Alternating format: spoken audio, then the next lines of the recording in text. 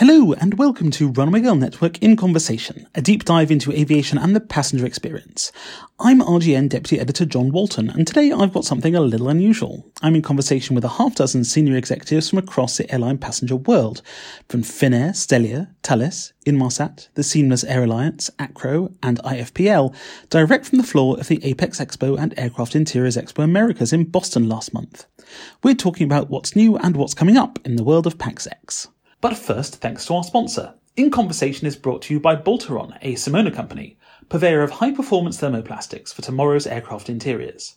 Specialising in an extensive range of film and sheet products tailored to the requirements of the aerospace industry, Boltaron is dedicated to providing consistent, high-quality materials, advanced performance solutions, and meeting evolving trends in aircraft interior design. Learn more at boltaron.com.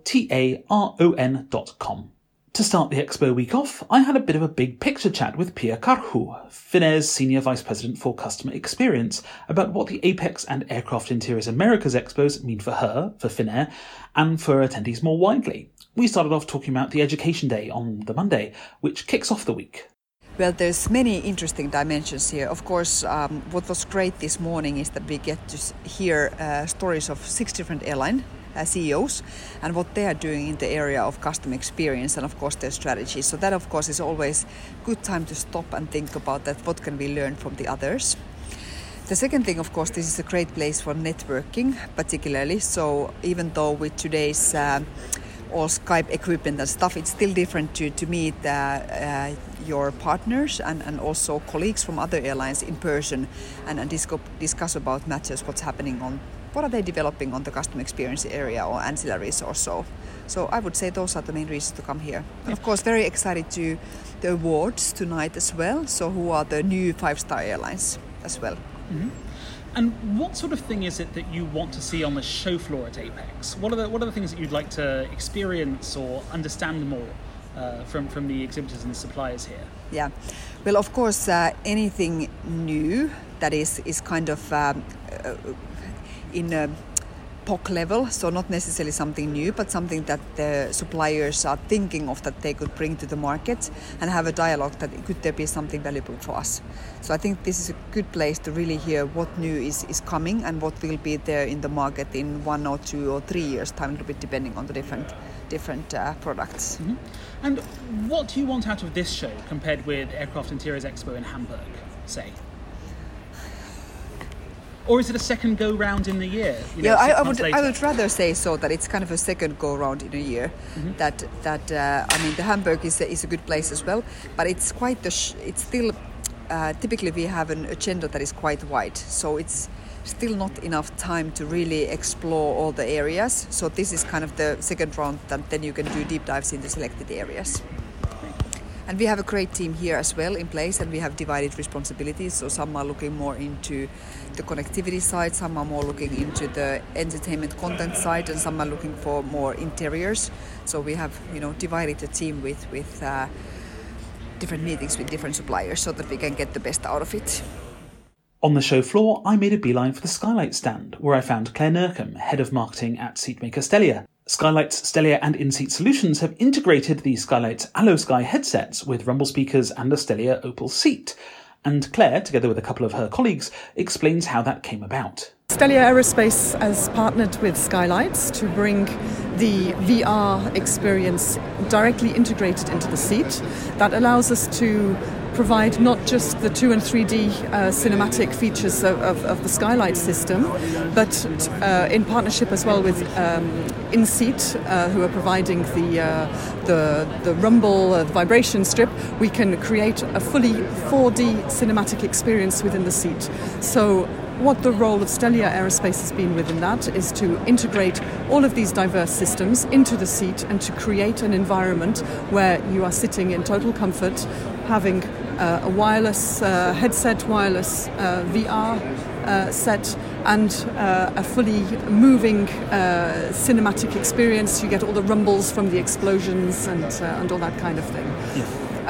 The other innovation that we've brought to this project is the ability to control the seat itself when you are within the virtual world. So that allows you to move from an upright to a recline position, or to readjust your position if you're already in recline and you want to go full flat, without having to, start, getting out of your virtual world to find the seat buttons to be able to control your seat. You can just slip into the virtual world, control your seat, and then continue watching your film and relaxing. And how is it actually connected into the seat's functionality and mechanisms itself? So we've got a number of electric boxes that are interfacing both with the systems, the integrated systems, and with the seat electronics themselves. Obviously, there's a certain amount of proprietary magic involved in that, but there's receivers and transceivers so that we can manage all the different wireless and wired connections between the various elements, so that it's completely seamless for the passenger. Yeah. Is it all done by Bluetooth, or is it Wi-Fi as well? Is it a Bluetooth or Wi-Fi, or are we not wanting to talk about that? We don't want to do very much about that, but it's a mix. Okay, a mixture of connectivity. Yes, both of them are involved. And where are you in terms of certifying them? Do you have any? We did not start the process yet. Mm-hmm. We just want to gather the customer interest and see whether we can go. Because for the first time, we need a customer to launch the product, but for that we need to gather the interest and then go deeper into the maturity of the system. Yeah. So it's a laboratory level. It's a real proof of concept. Yeah. And it's the first time that I think anyone's ever tried to do this to this extent, to integrate all these systems to this extent. But you're using technologies that are already in use in the cabin in terms of the wireless spectrum. Obviously, when we go through the certification activities, we are going to engage the authorities to discuss the various elements, which include both the on-seat systems, which are in any case not, I would say, using any technology that is unknown to the industry in general, and then to address all the human factors elements around that as well. The integration was probably the most impressive thing I saw all week at the co-located expos, and I'll be really fascinated to hear how it progresses. Staying with the world of in-flight entertainment, Thales is concentrating on helping airlines to improve the way their customers interact with their in-flight entertainment systems. So I am here on the Thales booth with Priti Arora. Priti, tell me about this new way that you're offering to airlines to customize their graphics user interface, or GUI. So we have a new product called Select. It's a Select UI, and it's primarily configuration based for airlines, especially for airlines that want to be faster to market. The whole concept with Select is that it's available within a month for the airline. It can be changed on a daily basis, on a weekly basis, or monthly. It can be loaded wirelessly via content. There's no software update required. One of the key features that we've offered with Select is a showcase screen. That showcase screen is the first screen that the passenger sees, and it has multiple types of content mixed together, really to entertain the passenger. That's the goal of it, and that's what we're offering with Select. We've partnered with an outside agency, and it's used our UX Center of Excellence department to create that user experience for the airlines. Mm-hmm. And how does it all link in with in-flight connectivity as well? So with in-flight connectivity, we can offer other features, other applications that are available. So as an example, our IPTV offering is through connectivity, and that can be offered as one of the tiles within the showcase screen. We have connecting gate information, we have live news.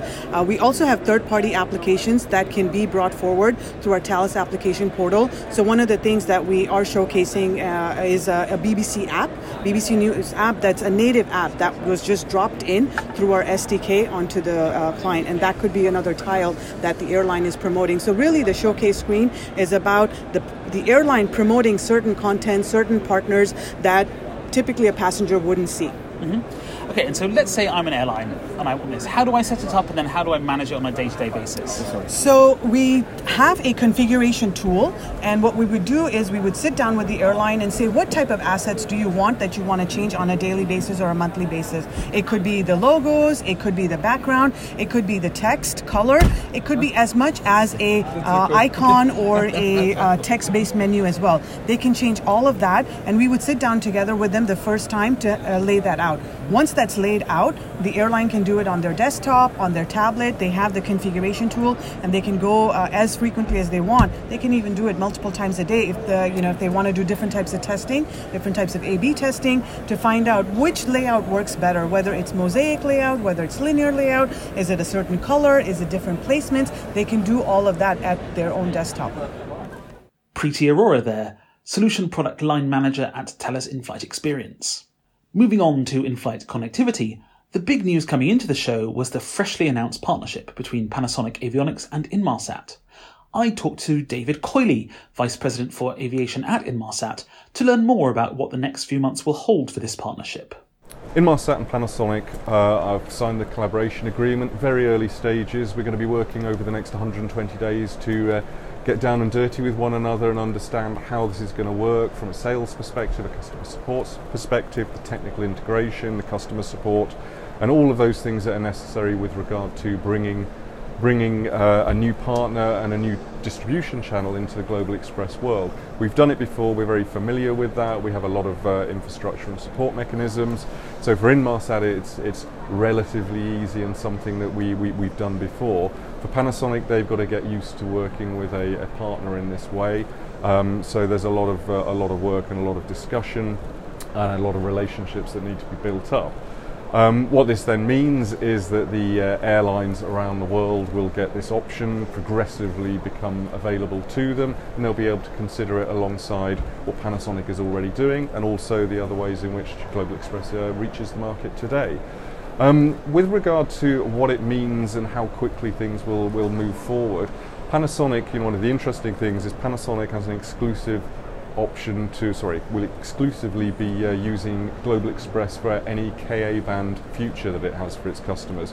So those customers that want Ka band from Panasonic, that will be with Global Express. However, Panasonic does have this significant existing business on Ku band. They will need to continue to support, resource and arguably grow that. They have a significant backlog of Ku band that they'll need to support, so that they will be expanding that network and that capability to support that.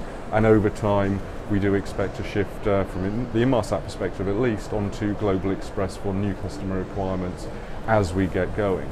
All of that work's going to be triggered over the immediate future, the next few days, weeks and months as we get to know one another a little better.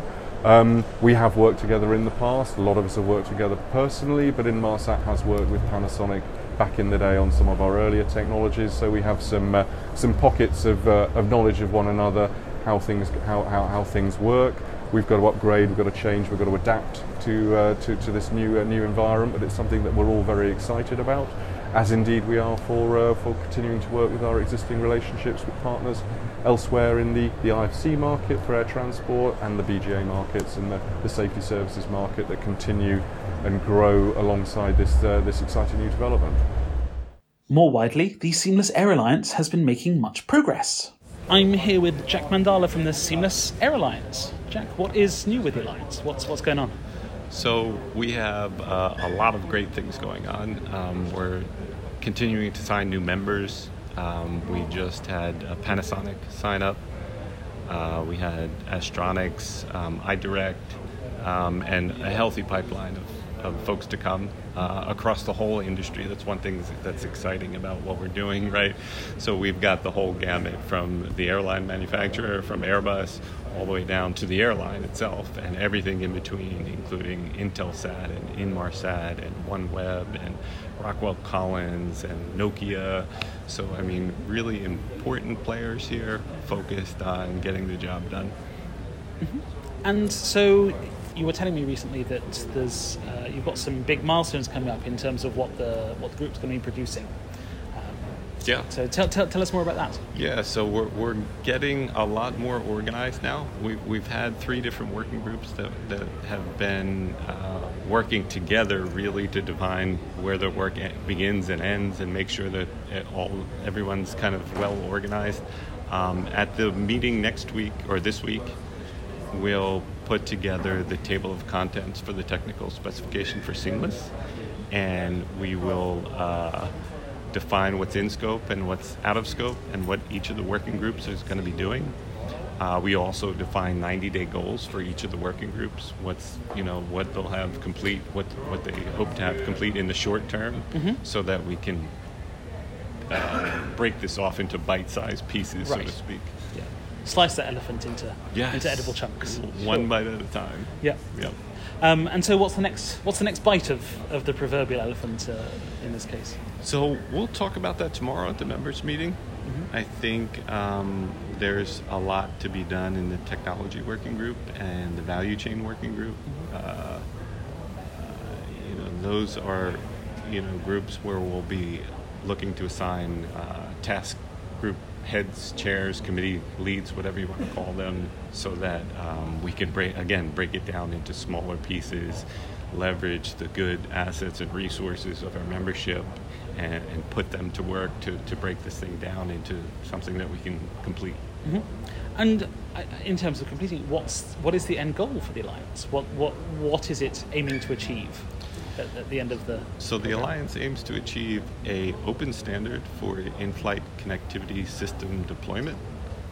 We'll also put together a certification program that will define parameters that you have to meet to become seamless certified. Those are probably our two main goals. Yeah.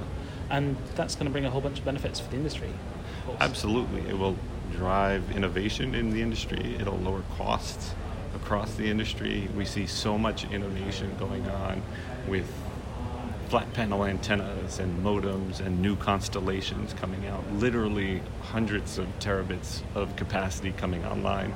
If you're an airline, you don't want to be locked into one provider.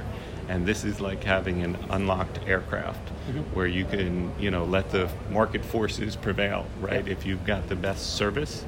So there's nothing to be scared of from a service provider perspective. If you believe you have the best service, then this opens opportunities for you, not closes them. Yeah.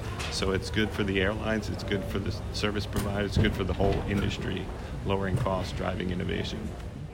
Seamless Air Alliance Chief Executive Officer Jack Mandala there. Over on the Aircraft Interiors Expo Americas side of the show floor, I talked with Alan McInness, Senior Vice President for Sales at Acro, for an update on their innovative range of seats, including the Ultra Simline Series 3, fully featured Simline Series 6, and Premium Economy / Business Series 7. First up, I asked him what's new with Acro. We have continued to develop our seat range, so if you remember, John, we had the Series 3, which then went into Airbus catalogue offerability in January 2017. And that's a slimline that we all know as the one you can stand on the table. That's the slimline with the stand on the table. And we also have the new table developed for our first customer in China, Spring Airlines, who they liked the soda sandwich concept, but they had a snack box concept. And so they said, can you accommodate a snack box? And we said, yeah, we can redesign the table. And it's still a 16G HIC seat, which they were delighted with. So we now have our snack box table. So that's the Series 3 ST seat, which continues to be unconditionally offerable at Airbus. Series 6, the seat that we launched and then had launch customer with Air New Zealand. We've been doing our first production of that seat for them, first deliveries, and Series 6 has then transitioned from being in potential future products at Airbus into being offerable with Airbus single aisle. And then the seat we're sat on just now, Series 7, has gone into potential future products with Airbus. We have a line fit launch customer for this seat, which will then, again, to quote you, if I may, it's offerability limbo. But that's part of the progress. It was about when we embarked upon this journey 3 years ago, it was expand our product range and expand our geographic reach. So with now 3 Series 6 and Series 7, we have the product range, and in terms of our geographic, we have first customer in South America, first customer in China, and first customer in Middle East. So while it sounds like a little bit more of the same, it's about being on that journey for Acro.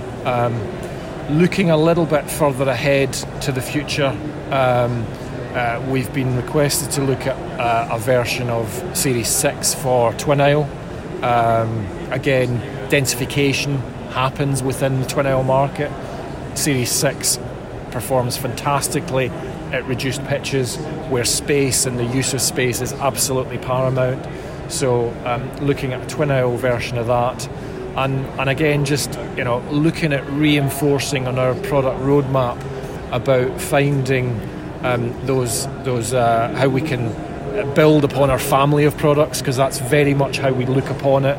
It's a family of products that has some modularity, and dual class LOPAs with Series 6 and Series 7 placed together.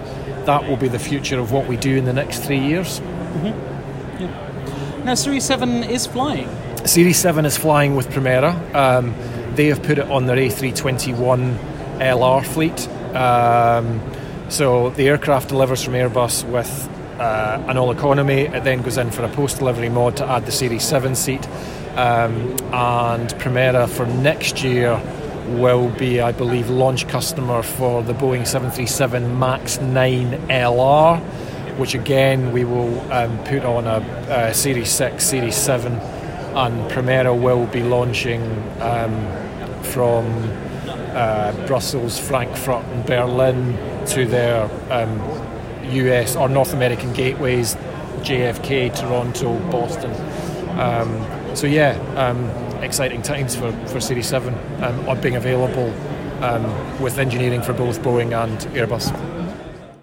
As it turned out, between recording and release, Primera Air ceased operations, but it strikes me there are plenty more fish in the sea, or rather the sky, for Acro. And lastly, in-seat power supplier IFPL was showing off a faintly terrifying option to automate charging passengers to use in-flight power sockets, in this example USB. Here's Vice President of Business Development, David Thomas.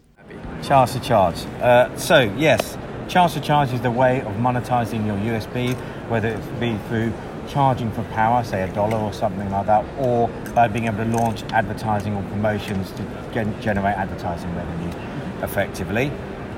The way it works is simply that as the passenger is booking their ticket, they will have an option on the website that they can buy power. They simply collect that, connect to it, buy the ticket. When they buy their ticket, a token is then sent to the phone on the app on their phone, and that effectively tells the outlet when it's plugged in that it's been paid for. And it can turn on. So all you simply do is plug in your phone, and the power is then delivered to the phone. Mm-hmm. If they haven't paid for it, the app will recognise it when you come on board, and then it will give you the option to pay for power, whether that be through credit card, flight miles, or a voucher from the flight cabin crew. And it's simple as that. Yeah. And you could also monetize it through watching a video. And I missed that. Yes, so it works exactly the same. As you plug it in, it would recognise that it's on. It would automatically launch the app, and then the app would say, would you like power? If you want power, then you have to watch an advert. You don't have to watch an advert, but it can just automatically launch an advert. But obviously, them agreeing to watch it is a little bit more nice thing to do in this day and age. So you can monetize that. And obviously the rise in freemium gaming, where that's more things that people do for Candy Crush or whatever. Yeah. Does that make it more acceptable to you? I think it does, yeah. I think this is most people now, I'll watch an advert. Well, it's that YouTube, you get all of it all the time, mm-hmm. And everything. That you sort of give something away yourself to get something back. So it's sort of give and take thing. And I think it's just the way a lot of things are these days. So I totally agree with you. It's I think it is more acceptable to do it that way. And in terms of your back-end calculation and pricing? Well, I worked it out that if you had something like a 180-seat A320 doing 7 or 8 sectors a day at $1 and a 10% take rate, the airline would make about $50,000 a year revenue. So per aircraft. So it will soon add up. Obviously, there will be some price elasticity in that. Will $2 actually be too much, or $3 be too much, or at what point that is. But I think $1 and being only a 10% take rate, I think most people would get on board and want and need power. So I think the actual take rate would be higher. So if you got to 20% or 30%, 150,000 revenue an aircraft a year, so it soon adds up. Pace of the system being installed as well as making additional money for the airline. So. And you would have ability to automatically turn on for a certain Euro business sort of section of the cabin? Yeah, again, it would recognise the flight section, the mode and everything like that. So when people plug in, and you could organise that in the back end, so you wouldn't have to have the flight attendant go, tap 1A, tap 1C. No, it all be done. Everything's managed through the app. So as long as it's got the information about the flight and what the airline wants to do. So if they want to make that flight free, as long as you've got the app on board, you could go around and turn them all on, or the passenger turns it on with their app.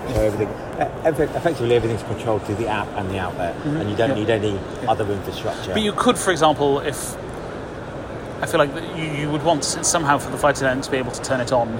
Yes, they can. Yeah. Either through a voucher, or actually we could supply a dongle with the magic creed to be able to turn it on and off, and they could have that to be able to do it in another way. So there's plenty of ways of doing it. It's just the airline wants to implement it, and that's where we work with them to be able to do that. I'll admit to giving this one a bit of a hairy eyeball. I'm someone who's spent a fair amount of the last year shuttling around Europe on low-cost carriers without power sockets. So if it persuades the EasyJets, Ryanairs and Wizzers to add power, then I'm all for it. But if it means that the Air France's, Lufthansa's and British Airways of the world chart charging, I'm less keen. Panasonic Avionics, meanwhile, was showing something that's hard to write about, but much easier to talk about on a podcast. Essentially, Panasonic has installed noise-cancelling speakers in the shroud of a seat to dampen the sounds coming from around you. And they were simulating the background noise of a Boeing 777 cabin to show it off at the Expo. Now, it's definitely in the prototype phase, and Panasonic spokesperson was keen that I tell you that it is, quote, more akin to a field test than replicating the precise surroundings under which active noise cancelling is designed to operate. But here's what it sounds like, just recorded live with my iPhone. So I am here in the Panasonic Avionics booth. They've got some active noise cancelling that they've embedded into a seat. What you're hearing now is a simulated background noise from a 777. And they're about to turn the noise cancelling on, so see if you can hear the difference. A lot of the sort of deep bass rumble has gone. It's not gone entirely, but it's remarkably different.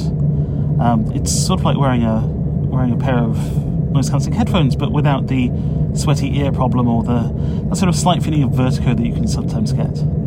Let's try turning it off again. Yeah, you can really hear the difference. Now, we are of course taking Panasonic's word for it that this is the kind of noise you can replicate through a speaker, and that it's an accurate replication. The 777's also an older, less quiet aircraft than some of the newer models out there, like the 787 and the A350. So, on my flight back from the Expo, I also recorded a sample of the background noise in business class on an A350 to compare. This one happened to be Lufthansa, which, given the density of their cabins, I'd expect to be a little noisier in terms of background noise than a less dense cabin.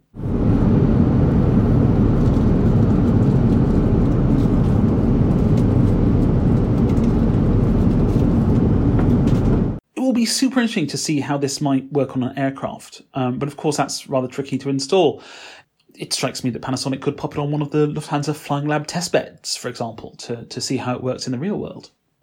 So that's the show that was, and it was an interesting set of shows this year. The overall impression I got from vendors, especially on the Aircraft Interiors Expo Americas side of the show, was that they were disappointed with the amount of footfall from airlines in particular. That was especially true later in the show week. APEX, the association, has managed to secure an impressive slate of CEOs and other airline executives for its Monday Education Day, and indeed for the APEX Awards, for which, full disclosure, I'm a judge. All that meant that there was a reasonable number of airline visitors on the first day of the show on Tuesday, but that Wednesday and Thursday in particular were very quiet indeed.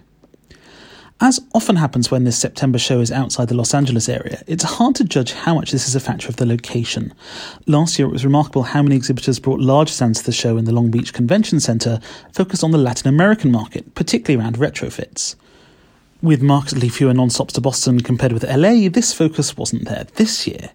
But the relative size of the AIX Americas show in particular seemed very disappointing to the exhibitors, particularly those with the largest stands who'd shipped in seats from overseas at substantial cost. It'll be really interesting to see what the future of these two shows looks like, whether we'll be going back to Los Angeles in perpetuity or whether they'll keep trying some out-of-the-way locations. But that's enough for today's conversation. We certainly hope you enjoyed it, and we're always keen to find out what you think. Please feel free to email me at john@runwaygirlnetwork.com with any suggestions. Thanks also to our guests, Piia Karhu from Finnair, Claire Nurcombe from Stelia, Priti Arora from Thales, David Coiley from Inmarsat, Jack Mandala from the Seamless Air Alliance, Alan McInness at Acro, and everyone who took the time out of their schedule to talk about passenger experience. To continue these conversations, you can find me on Twitter at ThatJohn, and everything from RGN on Twitter at Runway Girl and at runwaygirlnetwork.com. If you're enjoying these conversations, please leave a rating and review wherever you get your podcasts, and thanks for listening.